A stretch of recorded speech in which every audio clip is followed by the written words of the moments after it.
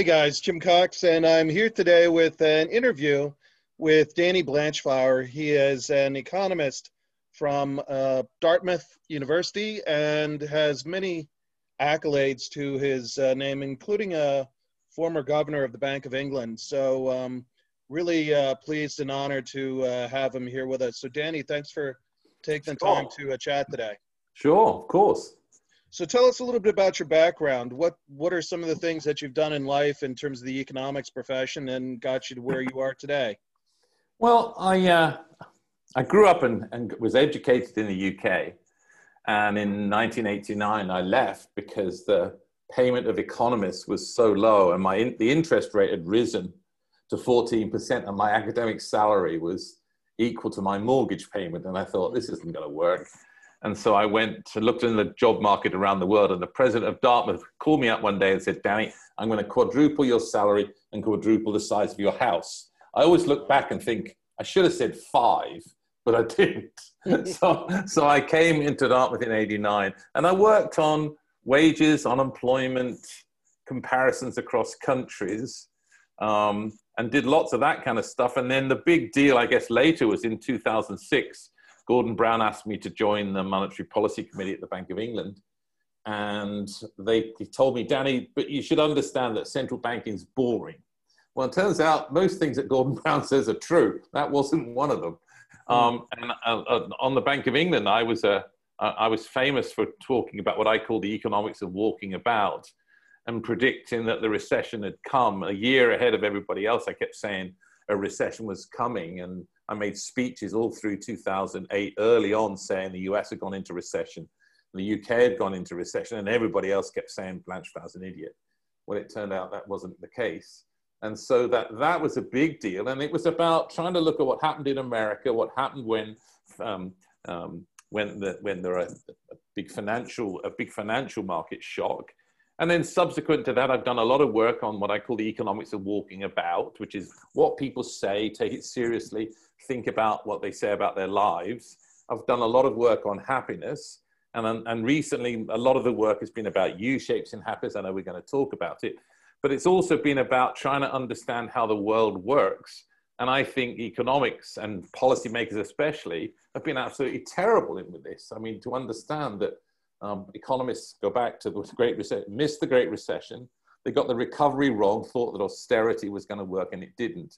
And I think really the big story in the last 5 years is that people were mistaken about the state of the labor market, which is, I'm a labor economist, and my view was that the labor market was nowhere near full employment. Mm-hmm. And the central bank in the United States raised rates numerous times on the expectation that the economy was in full employment, and that turns out to be a huge mistake. And by December 2018, they were predicting 3 rate rises in 2019, 4 in 2020, and they had to completely reverse themselves. And that weakened economies around the world through early part of 2020. So when the pandemic hit, the consequence was that the economy was not prepared because there'd been a huge set of errors. And so I think economics and policymakers have to take a great deal of blame for why they missed it. I mean, the governors of central banks by September 2008, a week ahead of the failure of Lehman Brothers, still hadn't worked out that the economies were in recession. So I'm very critical of economics. I don't think it really understands the real world. And 95% of the people in economics, as far as I can tell, aren't actually interested in the real world. They're interested in publishing papers in economics journals. Well, isn't it a running joke in social science that economics was created in order to make weathermen look good? Well, I think that's true. And I think it was also created as a place for third-rate mathematicians to come and try and do, third-rate math. They weren't good enough to be in mathematics. And so, yeah, you're completely right that the forecasts have been completely terrible. I mean, and that's a real problem. I mean, if as I say, go back to August 2008 and look at what central banks were saying, that everything was going to be fine. I mean, the reality is that it's a little bit different to weather forecasting in the sense that the weather forecaster doesn't influence the weather. Yeah. And the problem with an economics forecaster is that if the central bank says X, this may well have an effect upon the markets and on the outcomes. And so that is tough. But I think, in a sense, what's another analogy to it? And that's probably about epidemiology. And the epidemiologists have had a pretty hard time trying to model the flow of this pandemic. So forecasting is tough, especially when it's about forecasting the future. One of the things that brought us together in the more recent fashion is your criticism of the Economics Nobel Prize. A couple of guys were given the Nobel Prize basically for researching auctions, and your criticism was there's more important things to look at. Well, I mean, a subject like economics has a relatively young Nobel Prize. It's different because it's funded by the Swedish central bank. And at some point, you obviously, when a thing starts out, you have to give prizes to the people who built building blocks. But in the end, you have to give it to people who've actually found something out about the real world, and actually improve the well-being of the population. Think of the prize in medicine and in, the number of people whose lives have been saved is a pretty good indicator. So these folks got a prize for working on auctions. 3 other Nobel Prizes have been given that before. And when asked about how many auctions, and they could name auctions they went to, one of the prize winners said he didn't actually involve himself with auctions, but thinks he'd been on eBay to buy a pair of ski boots. Well, okay, so we developed some auctions. Well, the Romans had auctions for slaves. We had slave auctions in Charleston, South Carolina for decades. And the issue is, okay, yeah, they used this auction to sell off something. Well, okay, but what was the alternative? There were lots of other possible auctions they could have used. What do we know that how they actually improved the well-being of in Britain, we would say the man or woman on the Clapham omnibus. And it's unclear to me that is the case. We should be giving Nobel Prizes to people who found something and significantly improve the well-being of the population. It's not good enough to say they found something and it had some positive benefit. Well, yeah, okay, fine, but let's try and give it to people who really transformed the world, found something, and improve people's well-being. And what we've done in economics is we've rewarded people who wrote squiggles on diggles, and as far as I can see, completely worthless. Yeah, I mean, it seems to me as I'm a financial advisor and observer of what's going on, but it looks to me like we're in completely uncharted territory from an economic standpoint. I mean, if you would have talked to somebody, literally, if people were talking about MMT, modern monetary theory, a year ago, you were laughed out of the room. Right. And come COVID, it's like everybody is full blast MMT. And well, right. Well, I do think that in a sense we've gone to a world that's unthinkable. But why is it unthinkable? People should have been thinking better. That seems to me. I mean, think about what central banks can do, and whether rates can go negative, and how much you coordinate fiscal and monetary policy.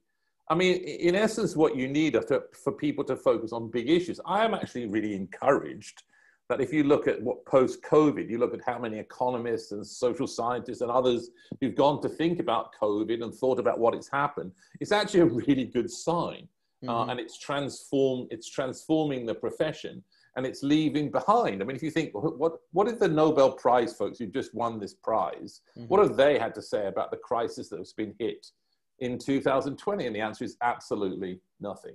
And so I think you're right that we needed to start to think about lots of questions about what ifs and how you deal with this great pandemic. And the way that I've done it in my research is you go and talk to people about what they say and think. And actually that's what's happened. So if you look at the authorities have now realized the old methods that they had were no good. So the Census Bureau is running household pulse surveys every week or so, trying to take notes of how people are feeling about how anxious they are, how depressed they are they able to get food. The Office of National Statistics in the UK is having to do those kinds of things, transforming what it did. I mean, a good example is in the US. The Bureau of Labor Statistics discovers in March and April 2020 that their measure of unemployment is actually 5 percentage points below what it really is. But in the past, they've never made an adjustment, so they don't adjust. Well, why not? They say the unemployment rate is 14.7%, but in a footnote, they say, well, actually, it's 19.7%. Well, okay, guys, you know, your old rules didn't apply. The answer is it's 19.7%. It's not 14.7%. So it's about being adaptable and flexible and thinking about what you do when a shock hits. Hopefully, this will transform the profession. But if you look back, what did those folks have to say about this crisis? If the answer is nothing, that says a lot. So what masks the unemployment number to such a degree that it is so far off base from the actual reality of people's lives? Right. So the first thing, well, there's two things to it. The first is that just in the terms of the count since March, in the US, the interviewers went out there, people were self-reporting, and the big issue was, I'm out of work, I'm unable to work for other reasons. Those people reported themselves as being employed, but they were actually unemployed. And so criteria for unemployed. So they should have been classified as unemployed, but they classified themselves as employed. So you make an error. We know you make an error. Presumably what the Bureau of Labor Statistics would do is correct the error, and they didn't. Second, most importantly, I've probably done more work on this than anybody. Prior to 2008, the best indicator you had of what happens in the labor market was the unemployment rate. You didn't need to look at anything else. Everything else tracked it. And I started out my career in the 80s in England at the London School of Economics. We would go every week to talk about the unemployment seminar. And you didn't need to look at anything else. Everything followed it. Post 2008, turns out that's not an adequate indicator because, yes, the unemployment rate fell below the level it had been before the recession, but the employment rate was 2.5 percentage points below where it was. And the big indicator that I've looked at is the underemployment rate, which is, okay, the unemployment rate is really, really low, but people are in jobs where they can't get enough hours of work. Yeah. And the phenomenon that economics has not been able to explain was, why is wage growth so weak if you think that the economy is in full employment? And for a decade, I have been arguing that's just nonsense. If the economy is not at full employment, if it was, wage growth would be higher.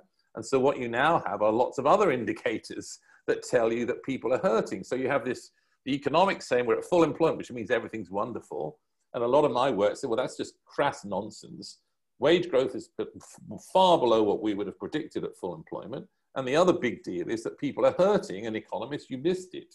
You missed that people were hurting. You missed that despair and distress and so on, especially focused on the prime age, was rising. And you kept telling everybody how great it was. Well, it wasn't. And you end up in Britain and in France and in America, a rise of populism because these people were hurting. Think of the contrast. You say everything's great, we're at full employment, so we've got to stop wages exploding.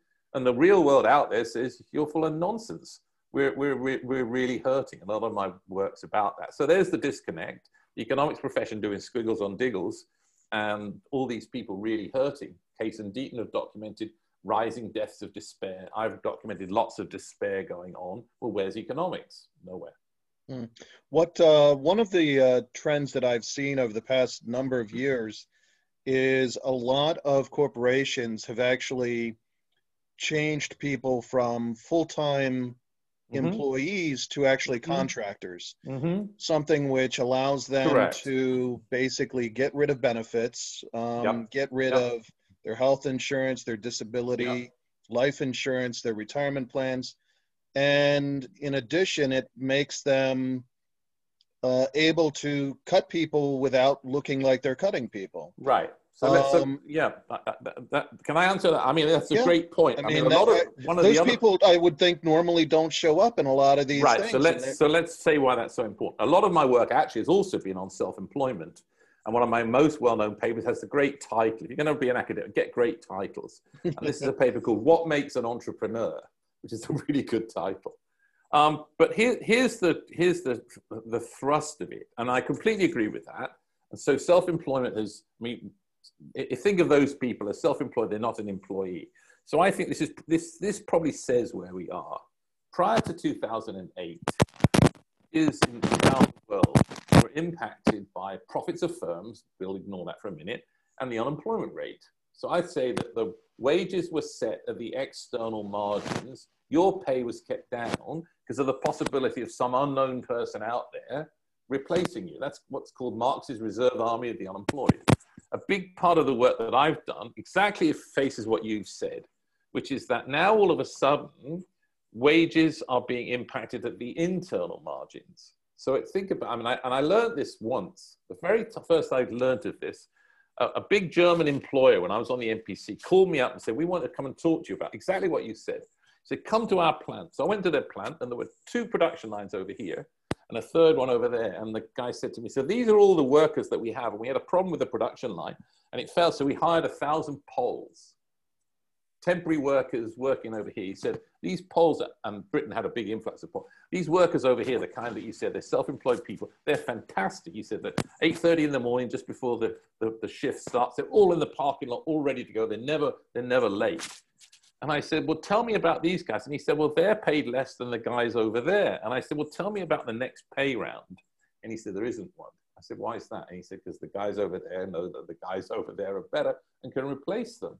So actually what you have, not only what you said is true, but it's also true that people within the workplace know those people. So the pay of those people within the workplace is keeping the pay of people in the same workplace down. Because they're a fear of losing their own Because they're job. a fear. And so do you understand? I mean, in the sense, Yeah. that, what you've just said means that my pay is impacted by the pay of people I know. Right? I mean, right? So if you think of it, they're in the same workplaces where people are not part-time, but there's the rub. And I can show you that empirically. So post-2008, wages are impacted by the underemployment rate, not the unemployment rate. So that trend, in a sense, that trend of instability within a workplace, I mean, that factory was, you know, there were all these, 1,000 of these workers and 2,000 employees, and their wages weren't going anywhere because the firm knew that they could fire a lot of them and replace them with these guys over here who were better. So, but that instability is part of it. That's a great instability that we're seeing. And people, in a sense, the reason wages aren't rising is people are concerned about keeping their jobs. They're concerned about security. And they say, okay, I'll give up on the wage thing, but I just want to keep this job because it sits and fits with my world. And there's the explanation of why wage growth has been weak. And because of that, the call by the Fed, who raised rates between 2015 and 2018, was entirely wrong, didn't understand the workings of the labor market, were completely out of touch. And probably the reason they were out of touch was because they didn't walk around the country. They were walking in the streets of New York and San Francisco and Chicago or in the boardrooms. But they weren't in the boardrooms, but they weren't walking around in the rural areas in Mississippi and Alabama and Missouri and North Dakota and South Dakota, and you know, and they missed what was going on in the real world. So in my call for trying to understand real world economics is trying to understand what people say and do, and that's what now all these Census Bureau and everybody else is having to do, because it's all moving so fast. What happened last week?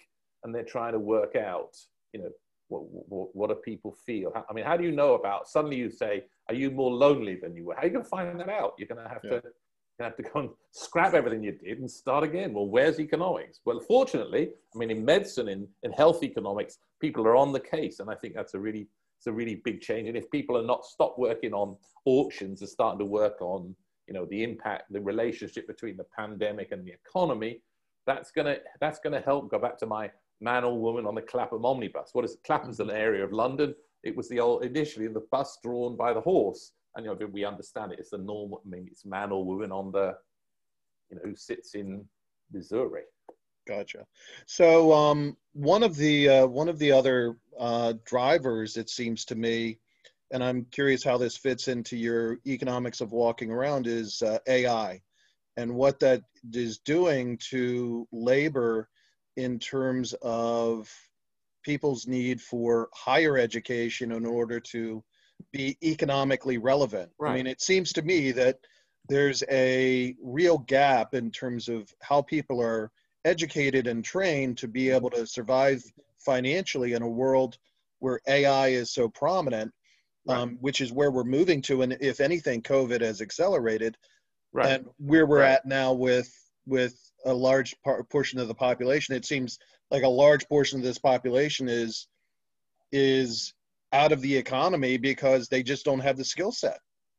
Well, yeah, obviously one of the big deals is about inequality, right? It's about inequality that we see. I mean, central banks come in and buy assets, and that helps asset holders. But what about people who don't hold assets? Secondly, in the pandemic, what we have are people like me who are teaching at home and we're teaching remotely. And the issue is, well, what about people who can't? And they're the ones being impacted and hit and hurt by the pandemic. But I would say something that so people always come to me and say, where are all the new jobs going to come from? Where's the world going to go? And I say, I have no bloody clue.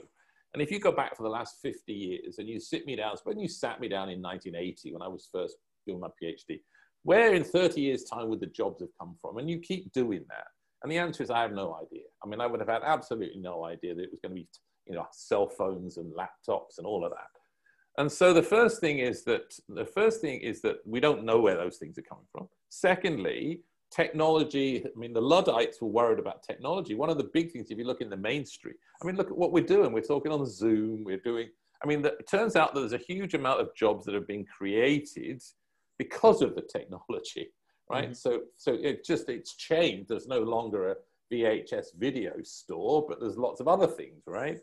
And there's Netflix and there's all sorts of things. So that's the first thing. Obviously, secondly, we need to try and help people. So think about the central parts of America.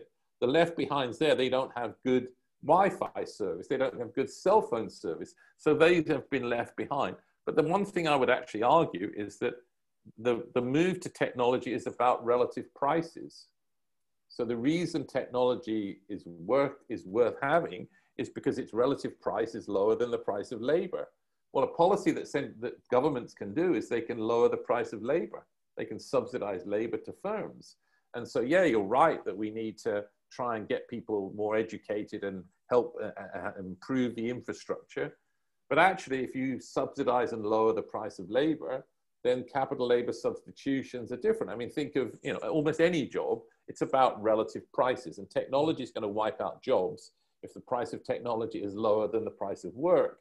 And so the earned income tax credit and subsidies to firms to hire people, all of that stuff lowers the relative prices. So I'm not as negative as people are about, productivity and the use of technology, because it opens up new things. I mean, Biden's argued, on the one hand, you worry about, what are you going to do about fracking? But if you're going to do that, you're going to start to replace it by millions of people working on solar panels and windmills and insulating houses and all of that stuff. So it's not obvious that the one kind of technology. I mean, think of there were millions of people in 1900 employed with horses and making leather and whips and carts and all the rest of it. And okay, the car came in. You didn't say, well, we're going to keep the horses going. I mean, there was a readjustment, and people started to become mechanics, and you had to train them. So it's about adjustment and trying to understand and deal with change. But again, where's economics? We have to think about dealing with change and using artificial intelligence and stuff to lift people. But the gap has broadened, and that's why we have issues with people being unhappy, because they've been left behind. Yeah. I mean, Janet Yellen, for all the criticism that she gets heaped on her, for years when she was chair of the Fed, was giving speeches on the need for improved education of workers and improved education of the workforce. Janet Yellen. This is government policy. This is yeah. I mean, Janet, bless her heart, who I know very well, and I think she's fantastic. I mean, Janet was a professor of labor economics, married to a Nobel Prize winner who's a professor of economics as well. Janet was very aware and was concerned about inequality. I mean, if in a sense, if you use, I mean, now what we're seeing, Larry Summers is saying the same thing. I've been saying it. Governors of central banks around the world are saying, if you push everything onto monetary policy, you can't do that, because monetary policy is sort of a one size fits all. So in the UK, I used to argue to people, well, the problem is you set one interest rate, right? And so maybe what's going on is the interest rate is too low in London and it's too high in the north of England. And so what's happened is putting everything, all your eggs into the basket of monetary policy is too much. And now we're at the point where they just don't have the tools to help. Hence the requirement, A, for fiscal policy, but it's going to be fiscal policy to help well, think of it just simply as regions. You might think regional policy is something you might really be concerned about. And then you might be concerned about the left behinds or a minority group or whatever. But monetary policy can't do that. And Janet was very mindful and tried to think about inequality and the effects. But basically, you got what you got. Mm. As somebody with central bank experience, I'm curious, it seems to me that quantitative easing is actually deflationary, that it seems to be, asset prices in some respects are skyrocketing, but the economy overall seems to be deflating and hurting economic growth. Like, how do you explain quantitative easing, and is quantitative easing actually a good thing for the overall economy? I don't agree with what you've said. I don't agree with what you've said. So here's the thing. I mean, I'm one of the people in the world who actually voted for quantitative easing. So let me, I think I voted for $200 billion. I used to think that was a big number. But anyway, let me just go with this. So the reality, so if you have in the back of your head, which may alter the way you thought and the way I thought, I have in my head that there's been a giant deflationary shock. And the giant deflationary shock, which has come from a financial crisis, has continued. The comment you made is the difference between you and me is you've underestimated the scale of the deflationary shock. When we got to 2008 in the fall, our models were telling us that interest rates had to be perhaps minus 5%. And so obviously there was an issue. How low can you go? We were told basically in Britain that the interest rate couldn't go below a half. There are technical reasons for that. And so the argument was that if you can't lower the price of money, you have to raise the quantity of money. And obviously, so then off you go and you do quantitative easing. And there was never really anything to tell us what you should buy. So, okay, you start out in the US, the Fed is limited by what the Congress tells it. It tells it it can buy three things: treasuries, mortgage-backed securities, and short-run municipal bonds. The Bank of England, there was no such constraint, and they bought wider things as they have elsewhere. The reality is that, yes, quantitative easing has gone ahead. The problem is that this deflationary shock, oftentimes, they say in the UK, made much worse by inane policies of a government that thought that the libraries were the ones that caused the Great Recession, so now we have to close them. So there's a giant deflationary shock going on. The central bank is trying to counter bad economics on the fiscal front, and it can only do so much. And that's hence the cause for fiscal help. But I think the scale of the deflationary shock was much greater than you think, than perhaps you suggested in your question. And the counterfactual is actually the difference perhaps between what you said and what I think. I think the counterfactual was much, much, much worse. I mean, Ben Bernanke said it right. He was asked, when he came, it was an interview he did in 60 Minutes. And they asked him, Chairman Bernanke, what do you think would have happened if the central bank hadn't stepped in, hadn't cut interest rates to zero, and hadn't done quantitative easing? And he said the unemployment rate would have been 25%. And I agree with that. So it's just, so think when you say things ain't great, well, the problem is that they're a hell of a lot better because of quantitative easing than they would have been. I just have in my head, we would have had 25% unemployment, and we didn't. Okay, we had lots of things bad. But so would you go so far as to say that quantitative easing actually encourages growth? Absolutely, because it's intended. It's intent. So why did we do it? Its intention was, so the way I try to explain it to my students is, think of 1,000 Warren Buffetts. So you come into the market, you buy in the market. It's a huge buyer comes into the market. The idea is that this encourages risk taking. It lifts people compared to where they were before, and it encourages growth. And so it certainly looks that it's had positive impacts on GDP. The problem has been that in the US, until recently, the Fed was limited in what it could do. It bought short, and then it had to go and buy longer and do Operation Twist and so on. The Bank of England has bought corporate bonds, but look around the world where the Bank of Japan has bought ETFs and bought all sorts of stuff. So I would put it on actually the economics. For your listeners, this is quite a shock perhaps.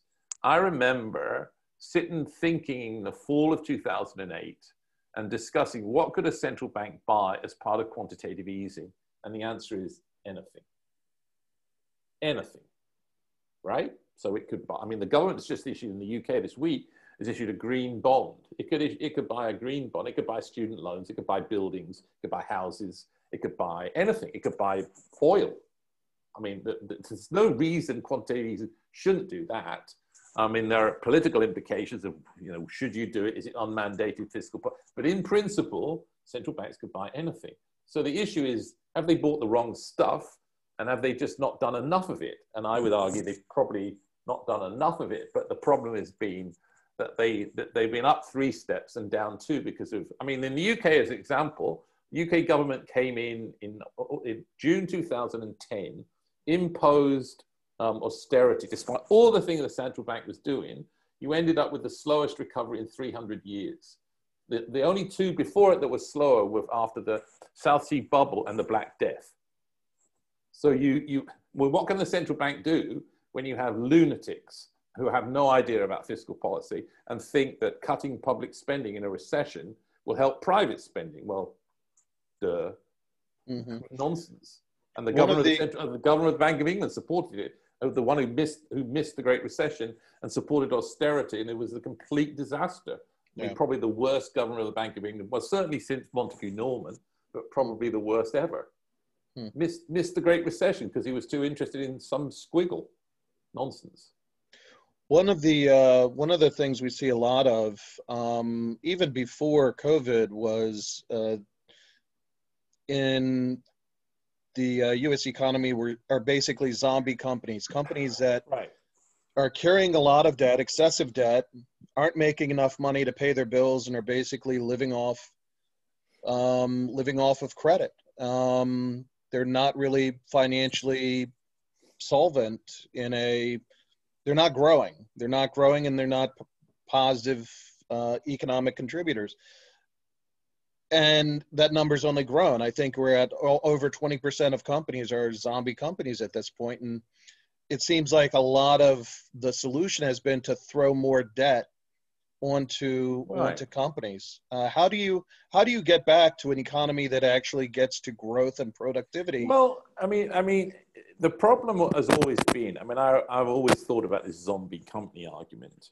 I mean, in a way, you sort of say, well, I'd like to wipe these zombie companies out, and then that would allow good ones to re-emerge. Well, the problem very often is that you kill off the zombies and you kill off the non-zombies. So that's the problem. I mean, think about, in a sense, what we're doing now. I mean, the argument in the UK is very much that right now, which is that the Chancellor of the Exchequer has a program in place to help firms see themselves through this crisis, and he's had to keep extending it.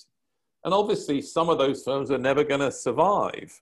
And that's, you know, that you might think of that as a sort of Darwinism amongst firms. But the problem is that it brings everybody else down with them. And so, in a sense, the arguments that I've made are very much consistent with what you said, which is that, you know, we need to get back to normality. We need to somehow or other, I mean, hard to do it under COVID, but we need to get monetary policy back. We need to get monetary policy back to normal so that rates are at 5, so that when the bad shock comes, you can cut them by 5. And that depends upon the fiscal folks who've been, you know, I mean, what have we learned from all the stuff? We've learned that actually the idea of having small government has been a disaster. What we need is, we need to have economies set up so that they can deal with a pandemic shock that's coming. So I think the argument about zombie companies is fine, but in a sense, they've been propped up by the low debt. Yeah. But in a sense, the job that you're in, that your people's jobs, I mean, there are perfectly zombie companies with perfectly sensible, good people in them. You allow the zombie companies to die at the point of when unemployment's at 25%, you're going to get unemployment to 45%. So the consequences of keeping the zombies going is much better than the reality of not letting them go when there's no demand in the economy. So I think does that then like lengthen the period of stagnation? Course. Yeah. Well, I don't know. I mean, the period of stagnation has come because of the scale of the shock. So financial market shock, think of the last one we had was in 1929. We generated the 30s, and you had these economists and policymakers saying we should cut back on we should do austerity. So the answer is that any government who said we shouldn't be Keynes, we shouldn't be exploding spending, has caused this. Yeah. And that's what's caused it. It's prevented us getting back to normal. So the Republicans who said, you know, we've got to cut back spending, the Tory party in the UK, they caused this because they got it wrong. And Keynes told us what to do in the depths of a recession, which is spend your way out of it. And then once you get to normal, you back off. The public sector takes a role in the recession and then it steps back. And so what we've had are nonsense. I keep saying that. I mean, it's just as a central banker, there's only so much that you can do. Mm-hmm. Mm-hmm. What you mentioned your paper on happiness. Could you talk a little bit about that? Like, what was your finding as far as who's the most happiest? And, and well, let's just start. I mean, the starting point I've actually done a lot on. The stuff particularly in the Great Recession was, in fact, you can ask firms. So you can ask about how firms are doing. You can think of that as well-being of firms. Firms actually were, if you talk to firms early in 2008, they gave you a really good indicator of what was coming. So the economics of walking about is about talking to firms, asking them, you know, what's going to happen to your product? What do you think is coming? Are you going to lay people off? The confidence that you have is the first part. The other part is to talk to consumers about what they see. Where, you know, do you think there's unemployment coming? A lot of this is about talking to people, listening to what they say, and taking it seriously. But over the years, really since the early 2000s, I've been interested in happiness. Because in a sense, as a central banker, you don't per se care about GDP or inflation or unemployment, right? Per se, you don't care about it. You care about people's well-being, how they're doing. So I got kind of interested in that, and I got interested in, you know, to what extent does unemployment make people unhappy and what extent inflation does. And it turns out that I've worked on a 1 percentage point change in unemployment is 5 times worse than a 1 percentage point change in inflation, first. And then secondly, what are the big impacts that impact people's well-being? And the answer is unemployment is a really big one. The argument that people are just lazy, that the unemployed are voluntary, is nonsense, because it's one of the biggest things to lowering people's happiness. If you go to a job, from a job to unemployment, that lowers your happiness horribly. And so that's the first thing. And then the other thing, which we talked about a bit at the beginning, is now I have lots of evidence now that there is a midlife crisis, that happiness is U-shaped in age, which is really interesting because psychologists in many senses have denied it, but it's kind of interesting because the data completely dominates that claim. And an example, well, just 2 examples in the last month. We had data just come from the United States on deaths from cocaine poisoning, and that turns out to maximize in prime age. And then the same week in the UK, we've had data for deaths from overdoses, drug poisoning, and that also maximizes in mid-age. And then thirdly, there's great work by Anne Case and Angus Deaton, the Nobel Prize winner, on deaths of despair, showing that deaths from suicide, drug poisoning, and alcohol poisoning, you know, are in peak in prime age, and that's entirely consistent with the work that we've been doing, which is about the U-shaping age. And the great worry, and this is really interesting in political sense, the group that really matters here are prime age, less educated whites. And the deaths of despair and work that I've done on the despair associated with them is a major issue, largely ignored by economics. And those are the same people who voted for Trump, who voted for Brexit, who feel left behind. And so that work seems pretty important. And obviously concerning. I'm happy to talk as well about the new work I've been doing on despair, which perhaps your listeners should hear about. Yeah, definitely. I mean, so how do you reverse that course? Like what specifically is causing the decline in terms of happiness? Is it this expectation of debt and yeah, well, it's hard. Let me try with you. The first thing it seems is that let me set this up. So we're interested in, so we have data now from the CDC on about 8 million people, where they were asked over the last 30 days, how many of those 30 days were bad mental health days? About 2/3 of the sample say 0. Most people say between 0 and 2. Well, it turns out that there's a huge chunk of people who say 30. And if you go to my group, which is prime age, less educated whites. In 2019, 1 in 8 said that. 1 in 8 said, every day of my life is a bad mental health day. Well, it turns out one of the things we also find is that declines in manufacturing have had a big impact on them. Those folks, their parents and their grandparents had good jobs. They were in the steel sector, they were in coal, they were in manufacturing, they were in car plants.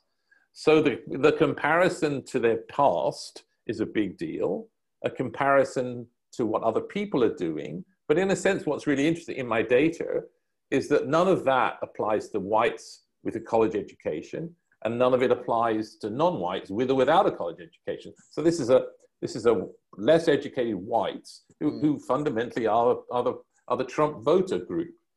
So what you have to do is you have to, in a sense, go to them, focus on trying to improve their well-being, their lot, put in infrastructure. I mean, an example that actually I have my not working book. An example is one of the big things in life is that if you have an accident, say you have a car accident, if you arrive at a hospital with a primary care unit and you're alive, there's about a 93% or so probability that you'll survive. Well, in rural areas, there's no close hospital nearby. They don't wear seatbelts. And so a car accident that people's lives would be saved in San Francisco and in Los Angeles isn't in rural areas. So you've got to try and deal with these left behind issues, because truly they're left behind and people have not moved from them. I mean, we try to understand why have people not moved out of these places. And the answer is they say, because I'm from here. So we've got to do something about. So is the core problem the comparison of how they Yes. see themselves having done Yes. compared to their parents, Yes. and the expectation of what is being prevented from them being able to I think participate? so. I mean, I think so. I mean, I think what we've learned is relative things matter. I mean, It may be that it matters more when you're on Facebook and you can see in some ways where we're at is that you vote for something, you say, Blancheflower's doing absolutely fine, I'm doing horrible. I'll feel better, even if it doesn't make me feel better. If Blancheflower feels worse, that makes me feel better. Well, that somehow or other, we have to kick that. Mm-hmm. And we have to, this great divide between the haves and the have-nots, and the rise in inequality and the growth of the left behinds. I mean, in some sense, think about Marie Antoinette said, let them eat cake. You could say let them eat cake, but it didn't work out that well for her. Well, there was a Fed official that said, just give them iPads, like let them eat iPads. This was a couple of years ago. No, exactly.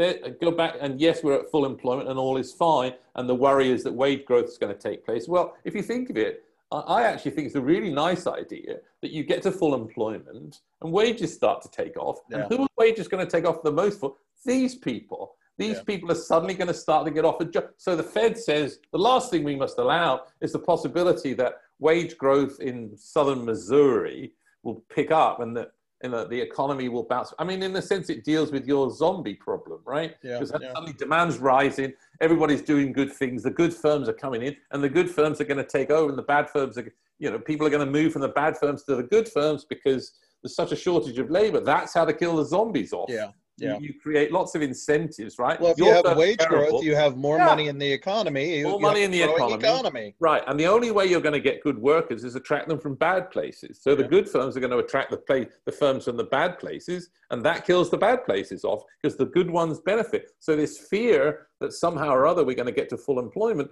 where actually at full employment, who benefits the most at full employment? These people. And so, I mean, I'm very struck. I've used this book a lot, which is, so here's the great analogy. I have a book in my hand. It's called Full Employment in a Free Society by Lord Beveridge. Why is it interesting? 1942, Winston Churchill started to worry about what the world would look like when the war was over.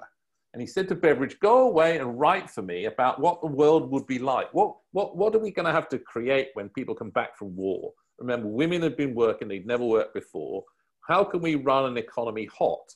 And here's a great story. He writes in the book that he thought 3% unemployment would be the level that you could get the economy to. And in 1960, he's written a new edition, and he says, well, I wrote this, and Keynes wrote to me and said, I think 3% is too low.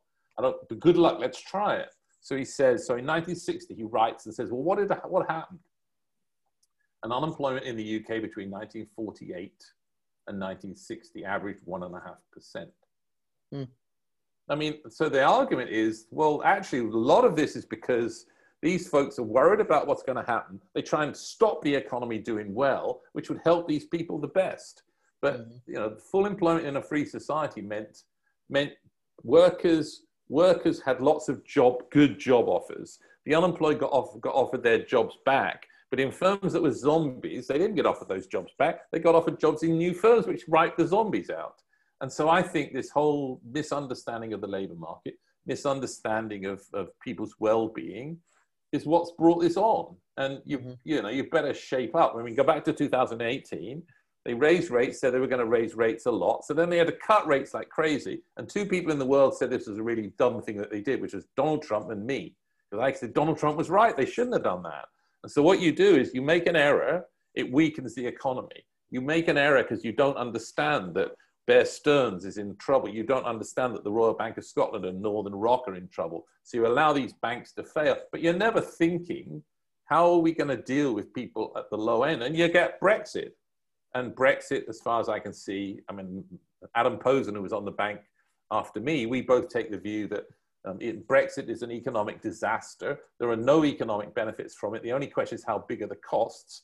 And yes, it may be about sovereignty, but you can't eat sovereignty. And as the price of Brexit rises, then people become less attracted to it. And now you have a disaster going on where the majority of people are opposed to it. And in all likelihood, it will generate a vote for Scottish independence because the Scots don't want, and if you look, there's new data come out, but what do you think about the government and how they've handled it? Well, in England, it's pretty disastrous. Wales and Scotland think it's much better. So the views about the Scottish government now are now much better, which means presumably that the vote for independence away from England is now more likely. So by doing bad economic decisions, not thinking about normal people. I mean, an example in Scotland were two things. What the Scottish government did was, first of all, there's bridges in Scotland. There's the Forth Road Bridge. Used to be a disaster, with lines of traffic. The government comes in and says, forget it, we're going to take the tolls off. And then what they did was they said, we're going to actually make it free to come to Scottish universities for people from Scotland. So if you came from England, you paid fees to go to the University of St Andrews, but the Scottish kids didn't have to pay, and people really liked it, right? This has a big effect. And if you want to come from England to a Scottish university, you pay. But you know, so you can see that there are populist things that you can do that ends up with people liking their go. And in the United States, you can see that many of these governors who've done good stuff in the pandemic get voted in. I mean, an example is New Hampshire and Vermont. Both, I mean, New Hampshire, where Dartmouth is, we have Democrat senators, Democrat congressmen, and a Republican governor who's been voted back in a landslide. Same in Vermont. So even though you have this political divide, if you do smart stuff, the people will come back and like you. So I think the linking of the economics and understanding about the normal person and outside of the big city is really where we are. And so the key is really the divide. The key is really to have that individual feel invested into the economy and not to feel separated from it. Well, I mean, what a great way to say it. I mean, if you're left behind, you're not engaged in the economy and you're not engaged in the political process. And in the end, you're going to say, I want this thing burnt down. And that's what we've been seeing. That's what we're seeing. So if the consequences of not doing that is this, you know, is this, and it's made the economy vulnerable. I mean, as I go back to the UK, the government literally basically said the cost of the recession was public spending. So now what we're going to do is we're going to close libraries, we're going to close health centers, we're going to close community centers, we're going to close schools, we're going to close local swimming pools, and we're going to close, you know, Meals on Wheels and social centers for the old, because that's what the cause of the Great Recession was. Well, surprise, surprise. A, people don't like it. B, you know, you end up with a vote for Brexit. And C, you're vulnerable to the pandemic. And as kind of a counterexample of what you just laid out, if they would have gone to something where you use the libraries and actually give them more funding to help people develop skills and do something to become better employees. If you have people, if you give money to the community centers to help people stay connected to their elders and to their kids, they're still going to be participating. And you could see that there will be public-private partnerships, yeah, and you could encourage firms to be part of this. Instead, what you did was you closed it down, yeah, and you had nothing. But what you could have done was invest in people. You're looking at the short term, but nothing into the long. Exactly, and then you have to think. Then you would have to think in every one of these communities. Would that have made the impact of the?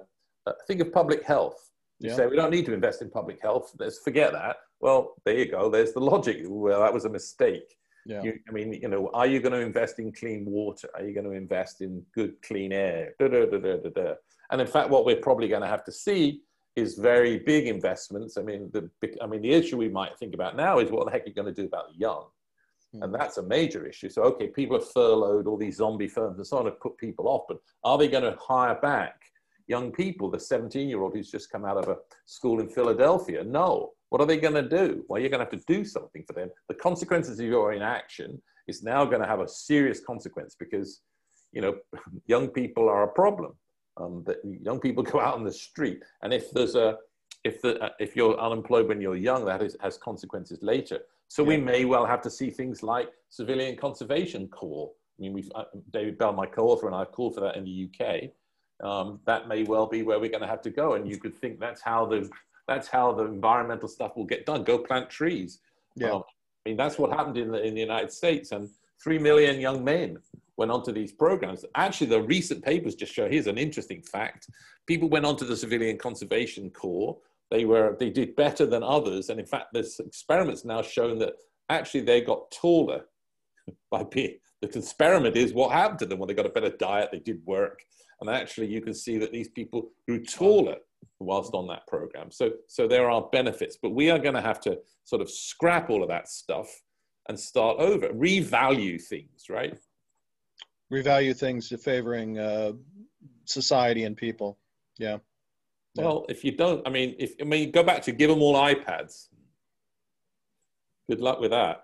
Yeah. I remember what they did in Paris was they widened the streets and took the cobbles away. And they widened the streets so that you couldn't barricade across the streets. Yeah. And you took away the bricks because now you no longer had something to throw. Well, now you're going to give them iPads so they could throw them at you. Yeah. Right. You know, it's been an amazing. We've gone way over our time, and I really appreciate your spending so much time. And honestly, it's Dartmouth College. Dartmouth College. You said university. I did. But you know, I honestly feel like there's 50 other things we could talk about. So we'll do another day. If it's okay, I'll check back in a month or two, and we'll chat. Yeah, again. we do. Good to chat, my friend. But I appreciate it. Thanks a lot, and I'll talk to you soon. Thanks, yes, Dan. sir. Bye. We good?